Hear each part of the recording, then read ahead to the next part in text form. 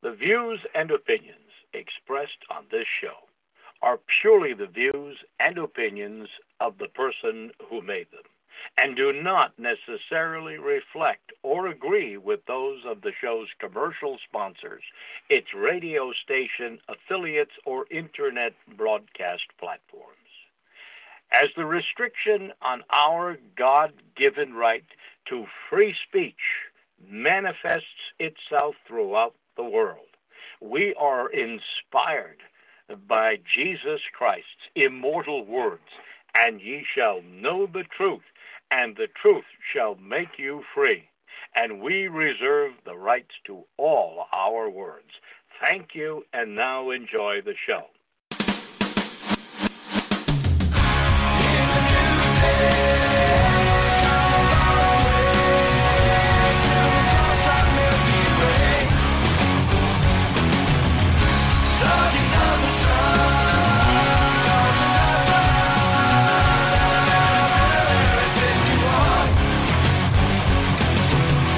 To learn who rules over you, simply find out who you are not allowed to criticise. You are listening to ACH. I'm Andy, your host, and today I'm delighted to be welcoming back my good friend Dr. Peter Hammond. I'm going to bring him up right now. Peter, are you with me?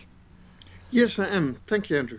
Thank you, Peter. And folks, I've been looking forward to this for a couple of weeks since Peter broached the idea to me.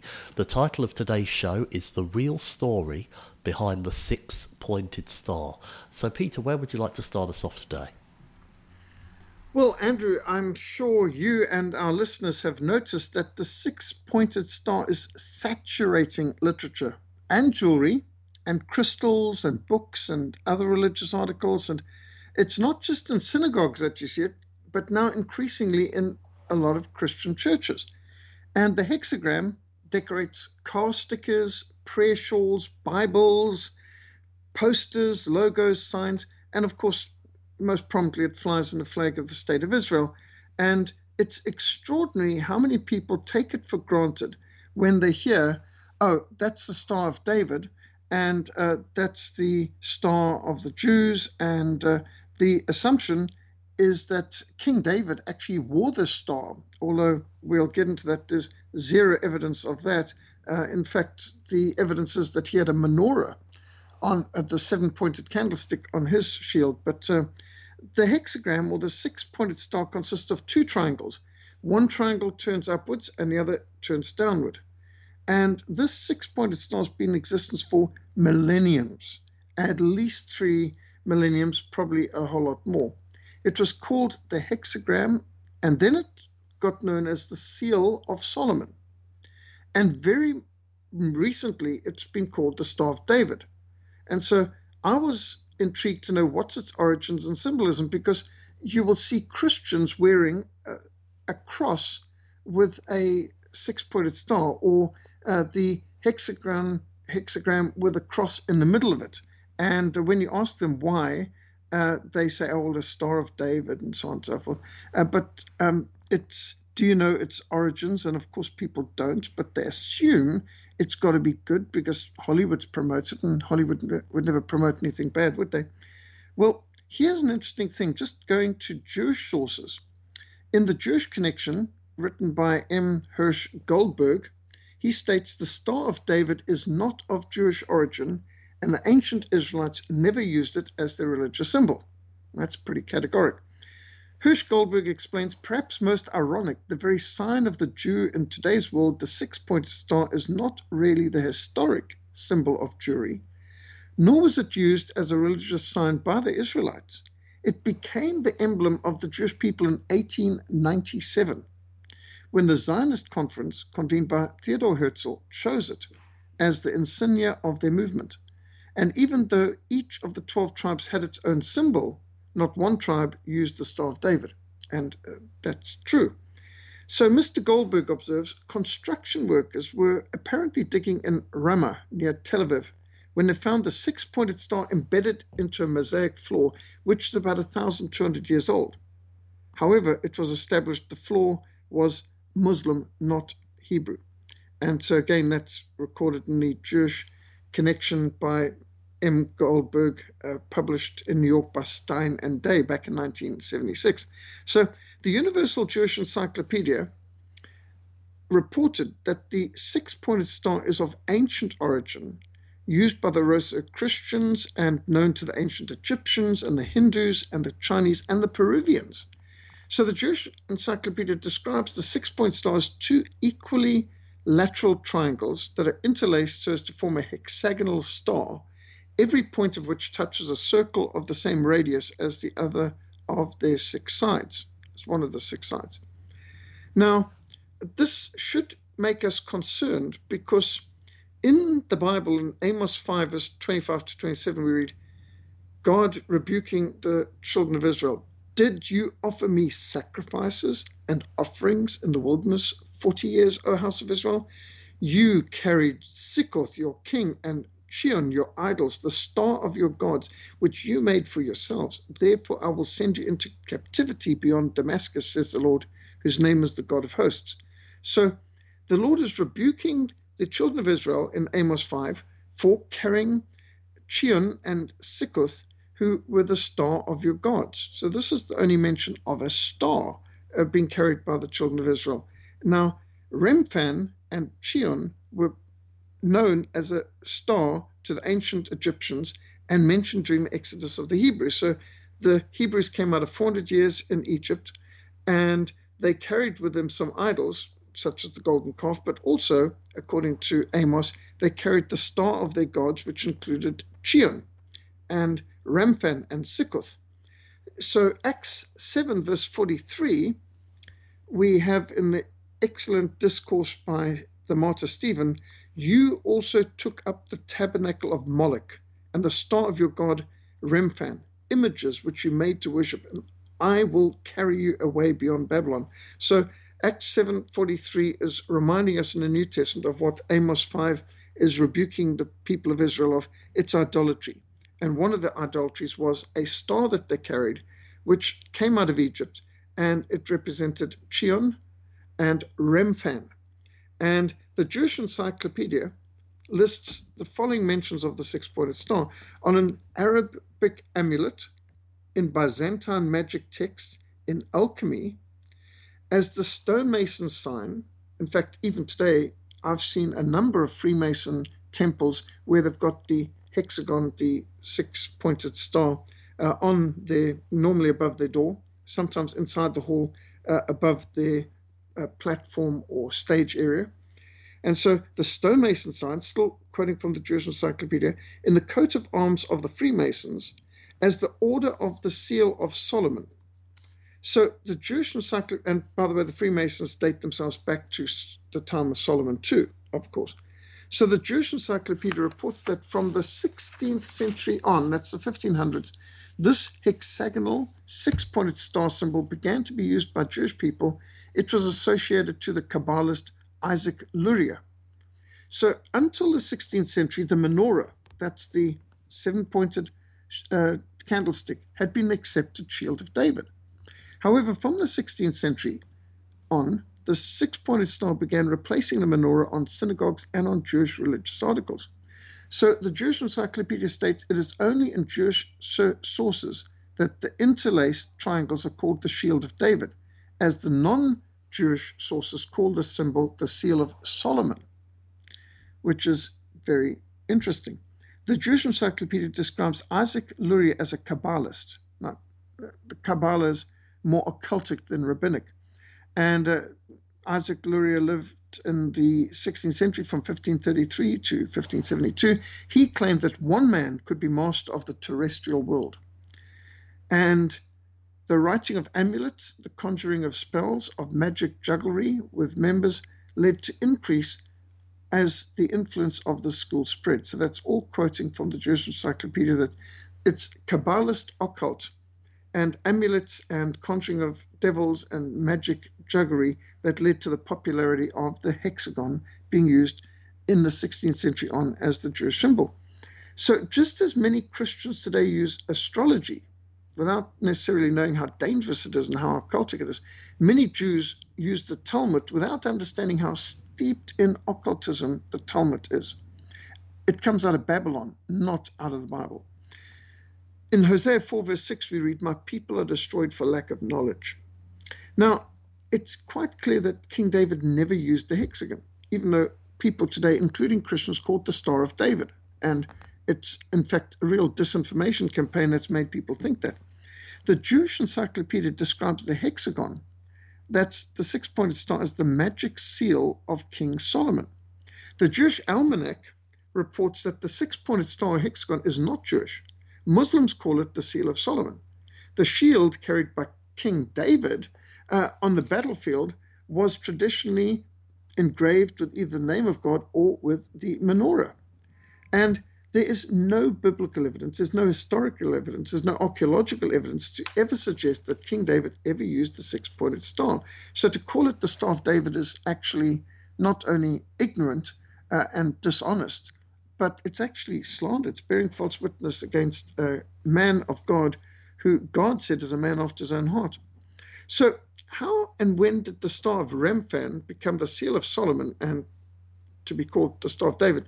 Well, we read in 1 Kings 11, Solomon did evil in the sight of the Lord and did not fully follow the Lord as his father David did.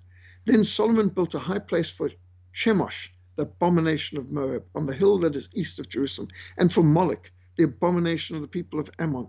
And he likewise did for all his foreign wives, who burnt incense and sacrificed their gods.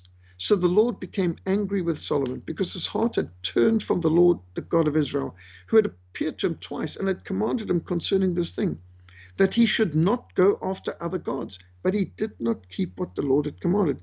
Therefore, the Lord said to Solomon, because you have done this and have not kept my covenant and my statutes, which I have commanded you, I will surely tear the kingdom away from you and I will give it to your servant. So that's in 1 Kings 16, 6-11.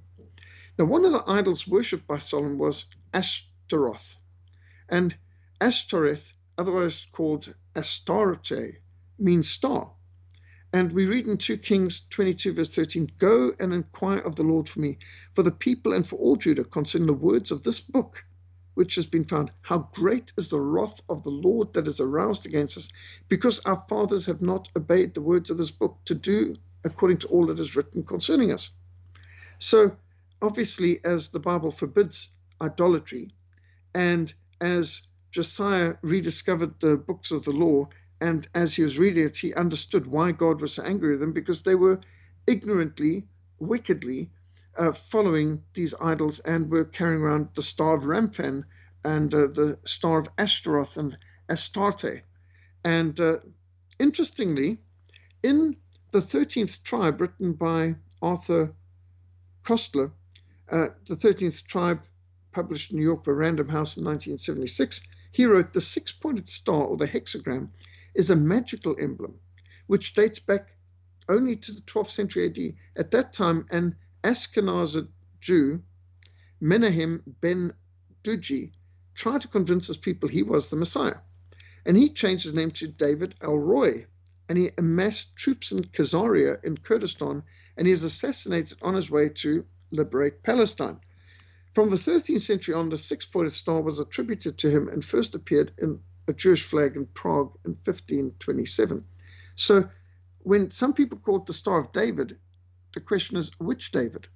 It would seem it's David El-Roy, correctly named Menahem ben Duji.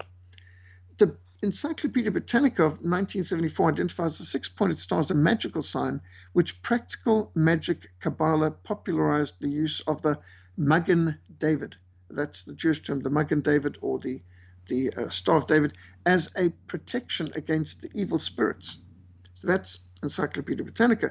Now, the Jewish Encyclopedia mentions another David in its volume 12, telling of a 3rd century tombstone of Leon ben David at the synagogue of Capernaum in Galilee, claiming that the six-pointed star was known to the ancient Egyptians. So apparently there was another David back in the 3rd century who used the six-pointed star. So you've got two possible Davids other than King David, after whom the Star of David could be named, and they certainly were not followers of the Lord, that's for sure.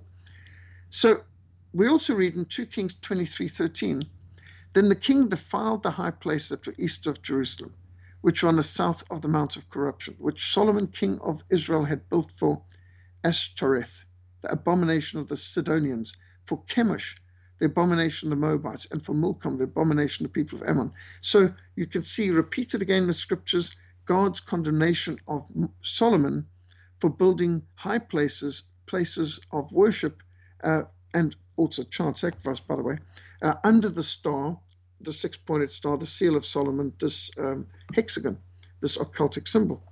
Leviticus 18 verse 3 says, according to the doings of the land of Egypt, where you dwelt, you shall not do. According to the doings of the land of Canaan, where I bring you, you shall not do, nor shall you walk in the ordinances. And yet we read in Judges 2, 11 to 13, then the children of Israel did evil in the sight of the Lord, and they served the Baals, and they forsook the Lord, God of their fathers, who had brought them out of the land of Egypt, and they followed other gods from among the gods of the people who were all around them, and they bowed down to them, and they provoked the Lord to anger. They forsook the Lord and served Baal and the Ashtoreths, and Ashtoreths were those who worshipped Astarte, or the star. So that's in Judges 2. Psalm 106, verse 36 to 41 says, they served their idols, which became a snare to them. They even sacrificed their sons and their daughters to demons, and they shed innocent blood, the blood of their sons and their daughters, whom they sacrificed to the idols of Canaan. And the land was polluted with blood. Thus they were defiled by their own works, and they played the harlot by their own deeds. Therefore the wrath of the Lord was kindled against his people, so that he abhorred his own inheritance, and he gave them into the hands of the Gentiles, and those who hated them ruled over them. We read in Amos 5:21 in the same context as rebuking them for picking up the idol of their god of Ramphan, the star of Ramphan, that I hate, I despise your feast days, I do not savor your sacred assemblies. That's Amos 5:21. So the Pictorial Bible Dictionary, published in Grand Rapids, Michigan by Zondervan and edited by Merrill Tenney, notes that Chion, C-H-I-U-N, Chion, also called Kaiwan or Kyun, means star, and the star of Saturn was worshipped as a god. So Amos 5:26 is repeated in Acts 7:43 in rebuking the people of Israel for their idolatrousness in worshipping the star. And in the reference in the Pictorial Bible Dictionary, it says the star of the god Remphan. That's R-E-M-P-H-A-N, Remphan. The word Remphan means the star Saturn. And in the Interpreter's Bible, it notes that Chion was a star, the object of idolatrous worship, which is condemned in Amos 5:26. You also carried Chion, your idols, the star of your gods, which you made for yourself. So it's quite clear that there's no indication anywhere in the Bible of God telling the people of Israel to use a star, or of King David using a star to symbolize. But we do have repeated warnings about worshipping a star and using a star and lifting up a star and having a star as an idol, which represents Ashtaroth, who required child sacrifices, or Moloch, who required child sacrifices, or Baal, who required child sacrifices. So you see a pattern here. Or Chion, who represented the star, or the planet as we call it now, Saturn, all of which required child sacrifices. And so we've got to ask, who is perpetuating the abortion industry in the world today? Who is it who's killing children? Who is it who's promoting blasphemy and idolatry? And so Amos 5:26, you carried Chion, your idols, the star of your gods, which you made for yourselves. The Encyclopedia Judaica reports it's not clear in which period the hexagram was engraved on the seal of Solomon, mentioned in the Talmud as a sign of his dominion over demons. It goes on to say that the seal of Solomon, or the hexagram, was used widely in Arabic magic. So even the Jewish encyclopedias see that it was an Arabic and an ancient Egyptian, a pagan symbol. In the book Ancient Pagan Symbols, which is also recorded in the Sorcerer's Handbook by Wade Baskin, published by Citadel Press in Syracuse, we read that the triangle, the geometrical emblem of three things, one above, two, and two lower, united to protrude higher, or the union of a positive and a negative force to produce the third, is the most complex and mystical of all. It's the most uncompromising of all symbols. So they're talking about the hexagon, where you've got two triangles, one pointing upwards, the other pointing downwards. This is the most uncompromising of all symbols. It's the most complex and mystical of all. It is the very soul of magic, astrology, and divination. I'm quoting straight out of ancient pagan symbols. The Encyclopedia of Occultism by Louis Spence, published by Universe Books in New York, 1960, declares the six-pointed star is the chief magical diagram for special occultic rites.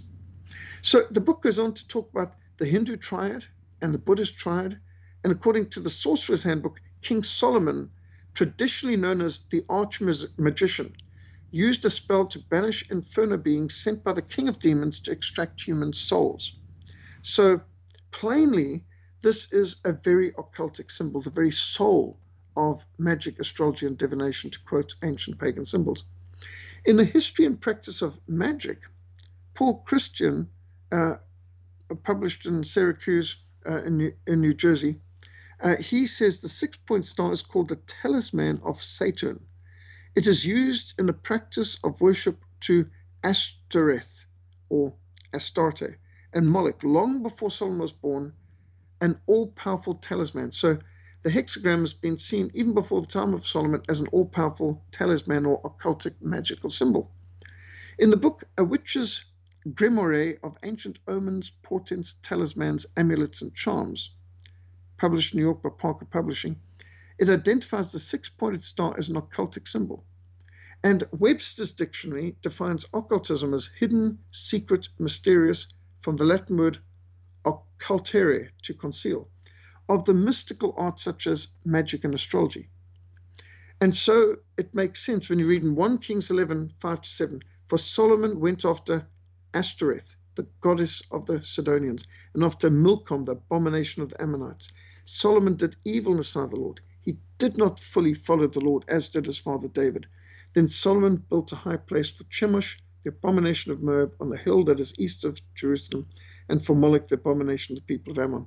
So again, we see repeated time and again, Solomon did evil. Solomon went idolatrous. Solomon whored after foreign gods. Solomon worshipped the star Ashtaroth, Astarte. And in Leviticus 20 verse 6 we read, and the person who turns to mediums and familiar spirits to prostitute himself with them, I will set my face against that person and I will cut him off from his people. And that is the reason why the kingdom of Israel was split, divided in between the northern kingdom and the southern kingdom, between Israel and Judah, as immediately after the death of Solomon, as a judgment upon the house of Solomon for this idolatry. So now it gets very interesting. The six-pointed star, the hexagram, was adopted by the Rothschild family and put on their coat of arms and called the Red Shield.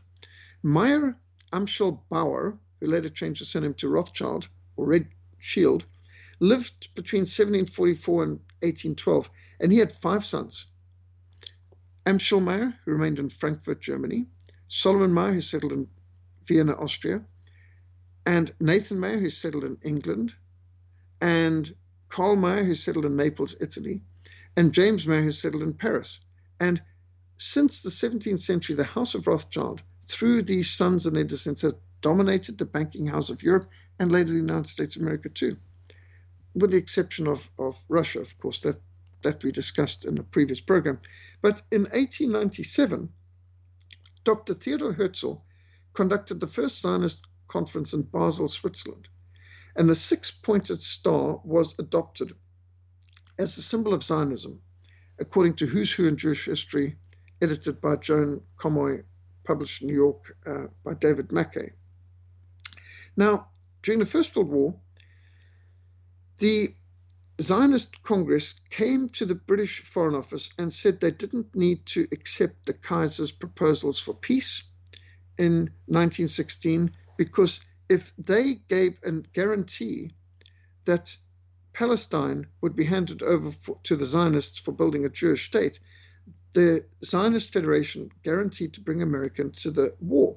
And of course, Lord Alfred Balfour wanted to know how on earth they proposed to do this, and they assured him that it was in their power, through their control of media in America, to turn America from an isolationist country where 85% opposed involvement in the war to a country where they would be involved and commit their armies and their massive industrial might to break the stalemate on the Western Front.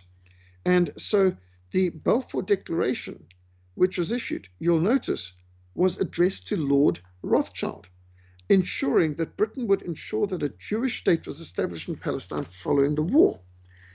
So that's intriguing. But Zionism does not necessarily represent Israel, because Rabbi Shulam ben Schneerson wrote, "But the Zionists are far more cunning in the evil, and they have made nationalism a substitute for Torah and commandments." And in his open letter, he stated, a Jew is not one who's fulfilled the commandments anymore, but one who's a Zionist. The leader of the Zionists has set up an idol of nationalism, rebellion against the Lord, Yahweh, and denial of Torah and the commands of God on the very site of the temple of God. So this is written by Michael Selzer in Zionism Reconsidered. So there are many traditional conservative Jews today who reject Zionism, reject the state of Israel, and reject the symbol of the hexagon for Israel and say, no, it's the menorah. So just to be clear, not all Jews support Zionism, not all Jews support the state of Israel, and not all Jews accept this hexagon as their symbol. Now, Theodor Herzl, the founder of the Zionist Congress, proposed for the Zionist movement a white flag with 7 gold stars, and he was overruled. It's interesting that the Rothschilds were the ones who suggested their red shield, their 6-pointed star, their family symbol, which hung over their banks, to be accepted as the symbol of Zionism and later of the flag of Israel. Herzl then suggested that six gold stars should replace the points of the hexagram, and with one additional star, a 7th, put above the one on the apex. So because 7 is the biblical number, not 6. And then he wanted the words Arieh Yehuda, or the Lion of Judah, written on the flag.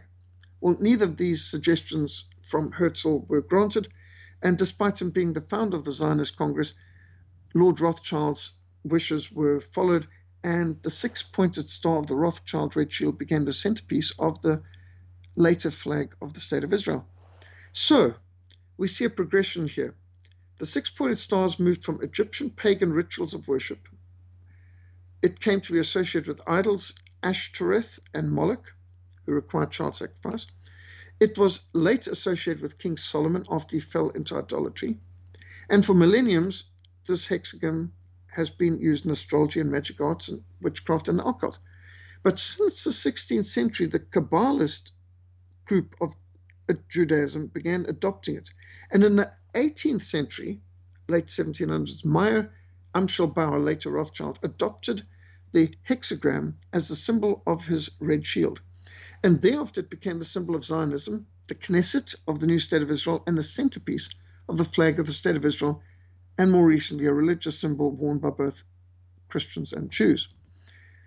It's worth noting that the Jewish Prime Minister David Ben-Gurion declared in an interview with Look magazine back in 1962 that his vision was of the rising political importance of the state of Israel by using men of science and a federation of states having socialist regimes, a world alliance with an international police force controlled by the United Nations, who would be based in Jerusalem to settle all controversies amongst all the federated continents. That's published back in 1962. That's the vision, a new world order under the hexagram that would have a one world government, a one world religion, a one world economic system.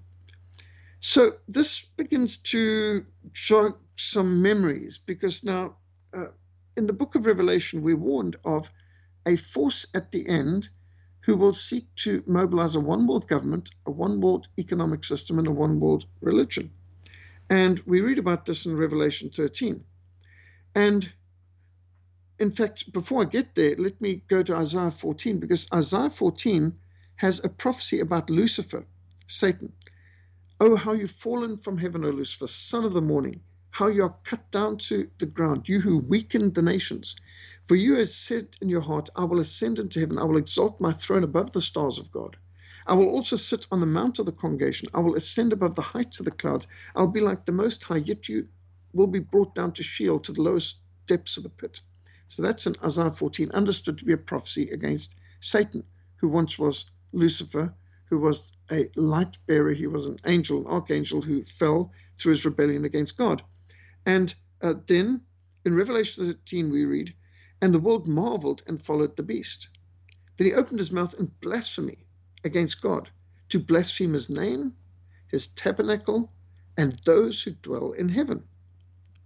Now, who blasphemes God the most? Who blasphemes the name of God the most? Who blasphemes the place where God dwells? Who blasphemes those who dwell in heaven now, which is the faithful Christians of the past who've died or who martyred? So where do you see a blasphemy industry around the world which blasphemes against God, his name, and his people? Well, to continue with Revelation 13, it was granted to him, to the beast, to make war with the saints and to overcome them. And authority was given to him over every tribe and tongue and nation, and all who dwell on the earth will worship him, whose names have not been written in the book of life of the Lamb slain from the foundation of the world. So those who are not faithful to the Lord, those whose names are not written in the book of life, those who have not been cleansed by the blood of the Lamb slain from the foundation of the earth, will have the mark of the beast and will worship the beast and will suffer with him. So in Revelation 13 verse 14 says, and he, the beast, deceives those who dwell on the earth. He was granted power, and he caused as many as would not worship the image of the beast to be killed. He causes all, both small and great, rich and poor, free and slave, to receive a mark on their right hand or on their foreheads, so that no one may buy or sell except one who has the mark, or the number of his name, or the number of the beast. Here's wisdom. Let him who has understanding calculate the number of the beast, for it's the number of a man. His number is 666. Now, it's notable, and a number of people have noticed this over the years, the hexagram is a 6-pointed star with 3 sixes. It contains a 6 within a 6 within a 6. There's 6 sides, there's 6 points, there's 6 triangles. Is the hexagram the 666? The 666 is a counterfeit trinity. It is a sign of the man of sin, the son of perdition, the beast.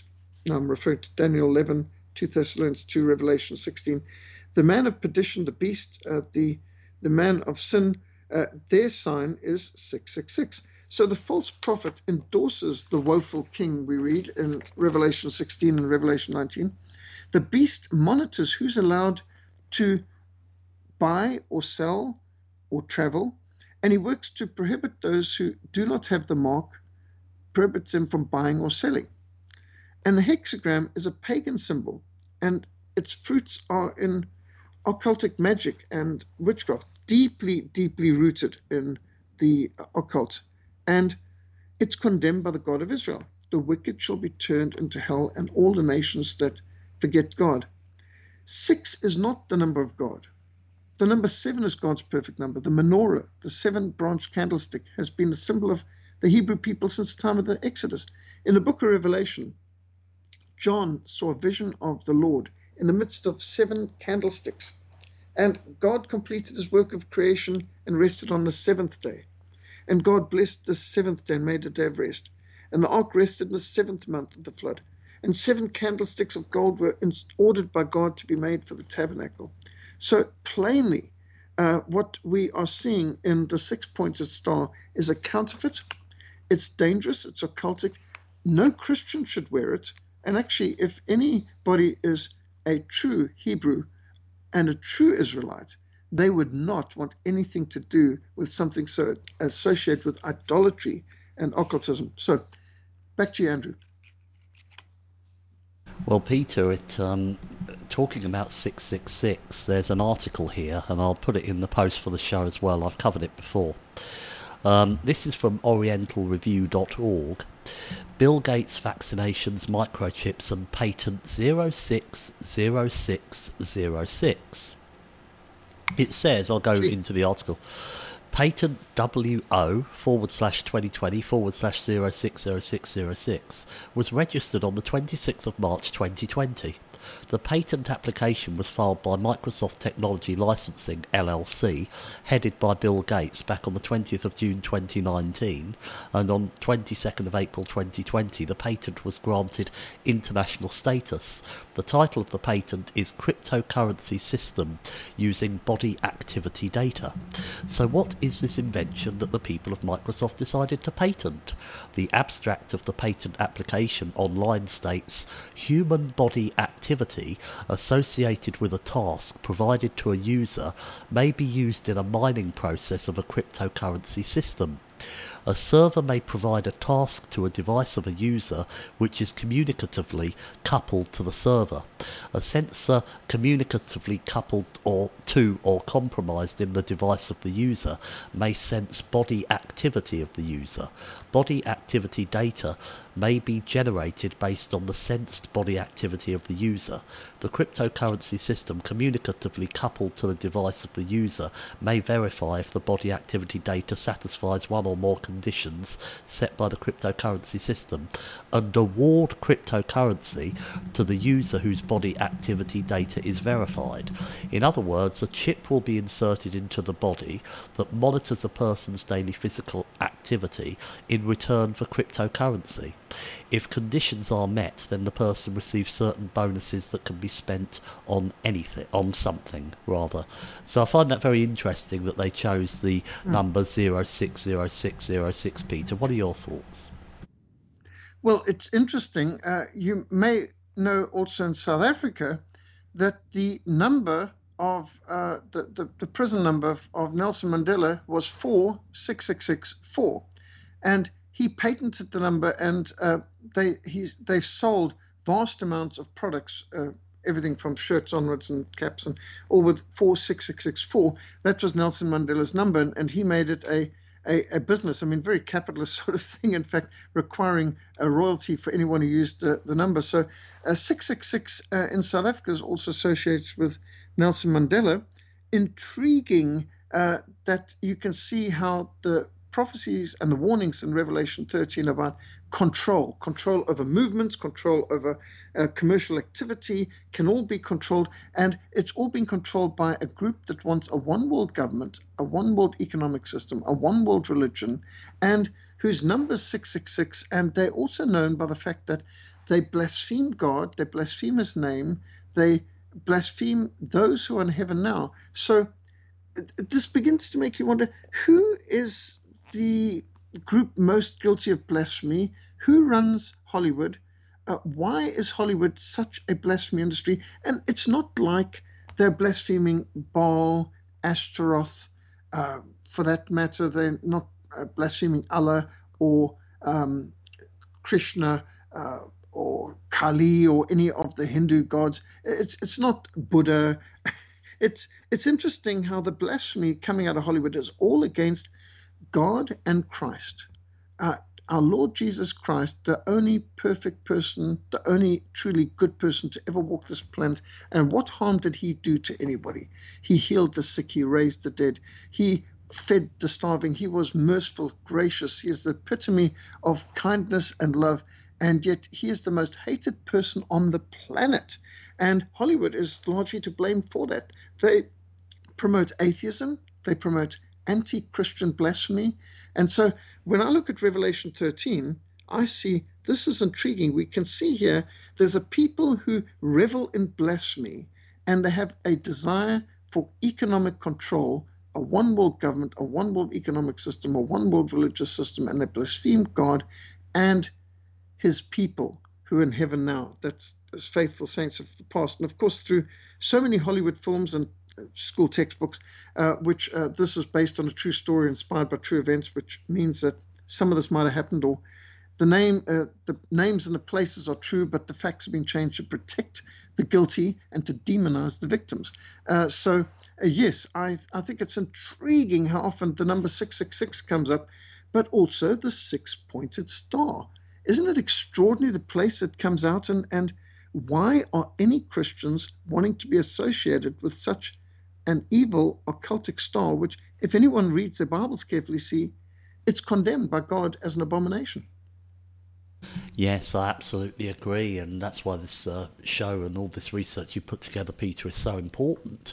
But I'll take it on to another level, because we've determined that there is a patent out there. It's a Bill Gates one. It involves a chip in the body somewhere, which is exactly what it's telling us, in the book of Revelation, as you said. Well, we've got a Conservative MP in the UK called Tobias Ellwood, and on Monday this week, September the 28th, I think it's best I just read the article. It's only very brief, from zerohedge.com. A Conservative MP has called for mandatory coronavirus vaccination certificates distributed by the Army that will determine whether people will be allowed to travel internationally. During a debate in the British Parliament on Monday night, MP Tobias Ellwood urged the Prime Minister to have the British Armed Forces oversee the COVID-19 vaccination rollout process. Noting that a coronavirus vaccine was potentially 6 months away, Ellwood said mass vaccine rollout is an enormous responsibility, and we need to get it right. Ellwood said he had written to Prime Minister Boris Johnson urging him to give the power to a Ministry of Defence task force to ship the vaccines across the country and set up regional distribution hubs, as well as developing a national database to track progress and issue the vaccination certificates. The MP said the vaccination certificates will probably have to be internationally recognised in order to allow travel and international travel. Ellwood went on to make it clear that people who don't take the vaccine will see that people who do take the vaccine will see their lives return to normality, while those who don't will still be subject to social distancing rules. The prospect of denying basic rights of mobility and travel to people who refuse to take a vaccine for personal, religious or medical reasons is shaping up to be a human rights minefield. A poll conducted by King's College London last month found that only 53% of Brits would be certain or likely to get vaccinated for COVID-19. 1 in 6 said they would definitely not get a vaccine, or that it would be very unlikely. When extrapolated out to the population, this equates to 11 million people who, if Ellwood's advice is taken, will be denied travel and treated like second-class citizens. So this is serious, folks. They basically, I believe what this vaccine is, I think it is the mark of the beast.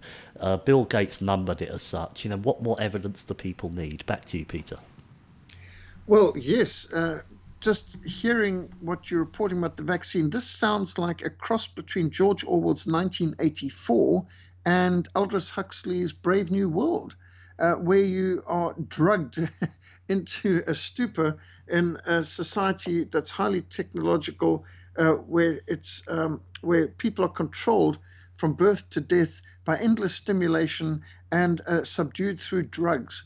And when they talk about these vaccines, they're injecting something into your body. Now, we've heard over the years things being put into our water systems. We've heard about so much of our food systems being poisoned. You just think of how much allergy there is today. People who are allergic to dairy or to bread, for goodness sakes, how on earth can something as basic as bread or milk cause allergies? But of course, the people aren't getting allergies to the bread or the milk, not the bread or milk that God has made available, but it's because of all the additives and hormones and all the sprays and all the different chemicals that are being put into the foods today, so that people are not, generally speaking, getting healthy food. And if people live off fast foods, and they most certainly not getting healthy food as the way God made it. And for good health, we need pure, fresh air, we need clean water, we need good healthy food, we need good exercise, we need a good attitude. And so those 5 things are the requirements for good health in God's economy. But all of those things are being violated. You're not even allowed to breathe fresh air. You need to wear a mask all over the place. And it's bizarre. The attacks on, and I just listened to the program with you and discussing the masquerade and why we should never wear masks. And I can only fully agree with that, the whole sentiments there. So yes, what we're facing right now is a New World Order attempt to impose upon us what Aldous Huxley warned about in the 1930s in his Brave New World book, and what George Orwell warned us about in 1984, book written in 1948.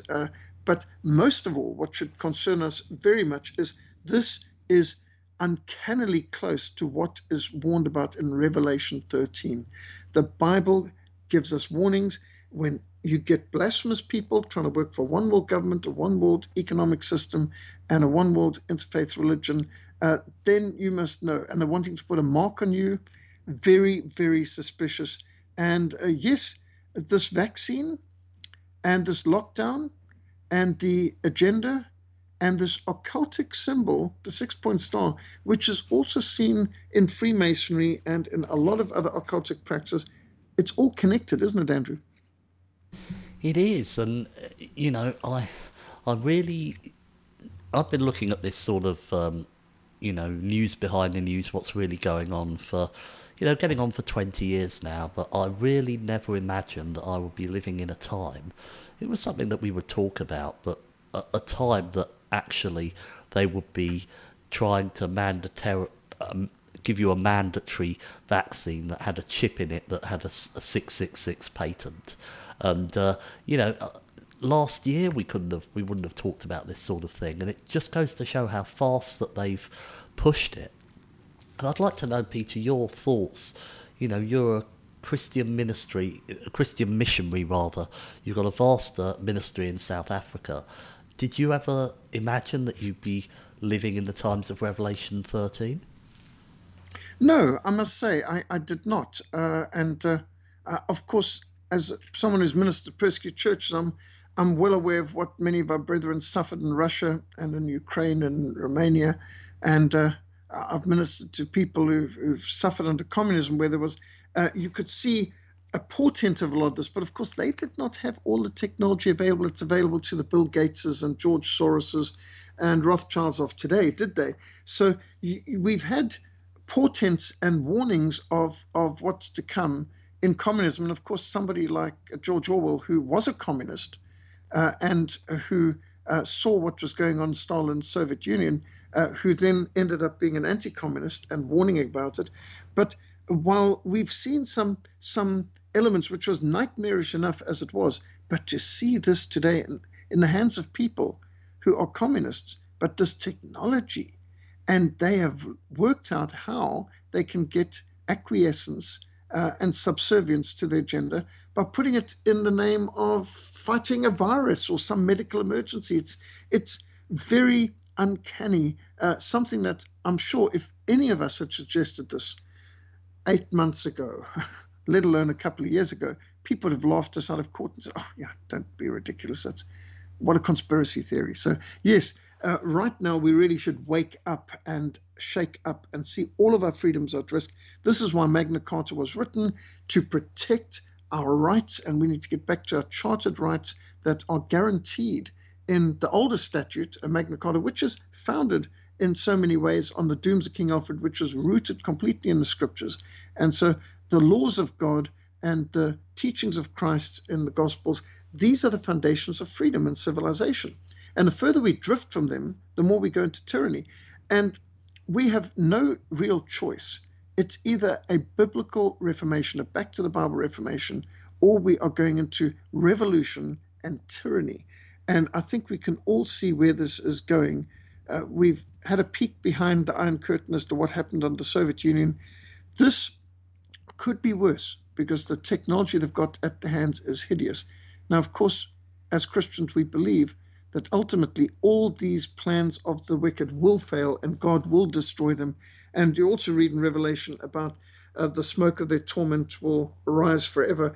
God will judge them along with Satan. Those who follow Satan, those who receive the mark, will be judged by a holy God, a God of wrath who hates evil. So we need to stay on the winning side and refuse to ever compromise either our faith or freedoms or our eternal destinies by giving in to any of this.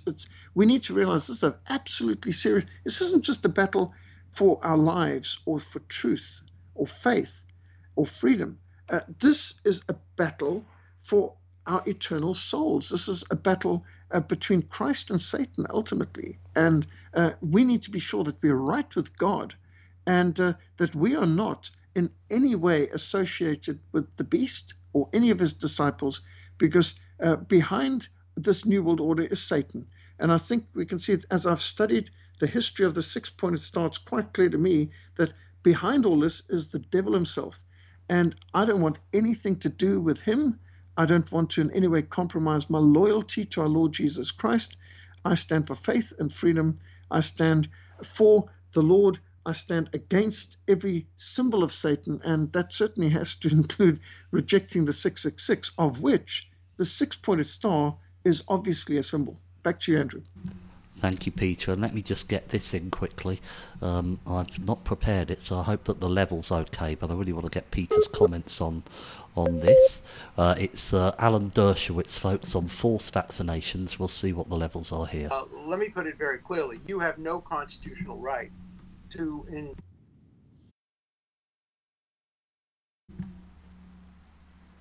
I don't know what happened there. Hold on, folks. Let me go back to it. I think I know. Right, here we go. I'll start it from the beginning. Just go back to it. Let me put it very clearly. You have no constitutional right to endanger the public and spread a disease, even if you disagree. You have no right not to be vaccinated. You have no right not to wear a mask. You have no right to open up your business. Wait, can I stop you? No right not to be vaccinated, meaning if they decide you have to be vaccinated, we have to be vaccinated? Absolutely. And if you refuse to be vaccinated, the state has the power to literally take you to a doctor's office and plunge a needle into your arm. If the vaccination Where is that in the Constitution? If the vaccination is designed to prevent the spreading disease. If the vaccination is only to prevent a disease that you will get, for example, if there's a disease that will kill you, you have the right to refuse that, but you have no right to refuse to be vaccinated against a contagious disease. Public health, the police power of the Constitution. There you go, folks. In America, you have no right to refuse a vaccine if the government determines that it's going to prevent the spread of a disease. Peter, what are your thoughts on that? Well, first of all, these are the same people who told us that hundreds of millions of people would be dead in a few months. Remember that back in March? That's why we had to have the lockdown, because this was the most deadly disease ever. It was going to be worse than the bubonic plague and the Spanish flu combined. Remember, these are the people who told you initially wearing a mask makes no difference, and then later you must wear a mask, and now that must be mandatory. And on, they have not just lied to us, they have been wrong. So why should I trust medical professionals who, by the way, justify legalized abortion, euthanasia, and a whole lot of other things? There are medical professionals in the Netherlands, for example, who over 1,000 times a year euthanize a patient who has neither asked for it nor any of their relatives have asked for it. Government-employed doctors are killing thousands of patients in the Netherlands and Belgium combined, for example, just because they have the power to. So when you give doctors that sort of power to stick a needle in you, this happened in the Soviet Union. In the Soviet Union, there were tens of thousands of Christians, including hundreds of pastors, who were murdered by doctors. They were ordered to come in to the state hospital or doctor for a checkup, and then their family was contacted to say, come and collect him. He died during the routine checkup. And there's no doubt they would just stick a needle in him and inject something that would kill him, or an air bubble in the veins, whatever it may be. Doctors have been used to murder babies, to murder old patients or sick people and so on through euthanasia. They've been used for all kinds of hideous experiments in Red China and the Soviet Union, and to be able to keep in a stupor people who are called psychiatric prisoners, people who the government couldn't quieten down in any other way, so they declared them a psychiatric patient, locked them up, and put medicine in them. Why should we trust people who gave us, for example, the thalidomide disaster, who assured us that thalidomide back in 1959, this would protect women from morning sickness? My mother was one of the people who took thalidomide and was advised to have an abortion with me, because medical science had assured them that this was safe. Thalidomide was perfectly safe to prevent morning sickness, but the children from it were all born without arms and legs and horribly deformed. And it's only by God's grace that I've got my legs and arms, because that I was born at all, because the doctors were wrong. The doctors said you must abort. The doctors said you must take this drug. The doctor said this is safe. When are we going to stop putting our faith in man, especially politicized characters like Dr. Fauci, who hasn't put on a stethoscope or dealt with a patient in the last 20 years, according to professional frontline doctors who've been on the ground. He said, here he is deciding what to be done with people after everything he predicted and warned about was wrong, and all his predictions and models were light years out of sync with reality. So, no, we can't trust politicians, and we certainly can't trust politicized, what do we call them, medical dictators who want to say you have no rights. We would say under no circumstances. Back to you, Andrew. Thank you so much, Peter, and we're pretty much out of time, so can you let the audience know where they can find your work and how they can get in touch with you? Certainly, yes. Our mission, Frontline Fellowship, you can find on social media. Our website's frontlinemissionsa.org. So the SA stands for South Africa. We're based in Cape Town, South Africa. My email is peter@frontline.org.za, mission@frontline.org. frontlinemissionsa.org is the website. Thank you so much, Andrew. It's always a joy to be on your program. It's always wonderful to have you on. I know I speak for the audience, Peter, to say how delighted we are that you come on generally every week these days. And folks, that's it for today. I don't know what else we can say. I don't know what else I can give you to warn you of what is coming and how you really need to get prepared, get stocked up, because there may become a time where you can't go to the shops if you don't take this mark. So thank you for listening. I'll be back with you tomorrow. Till then, folks, bye.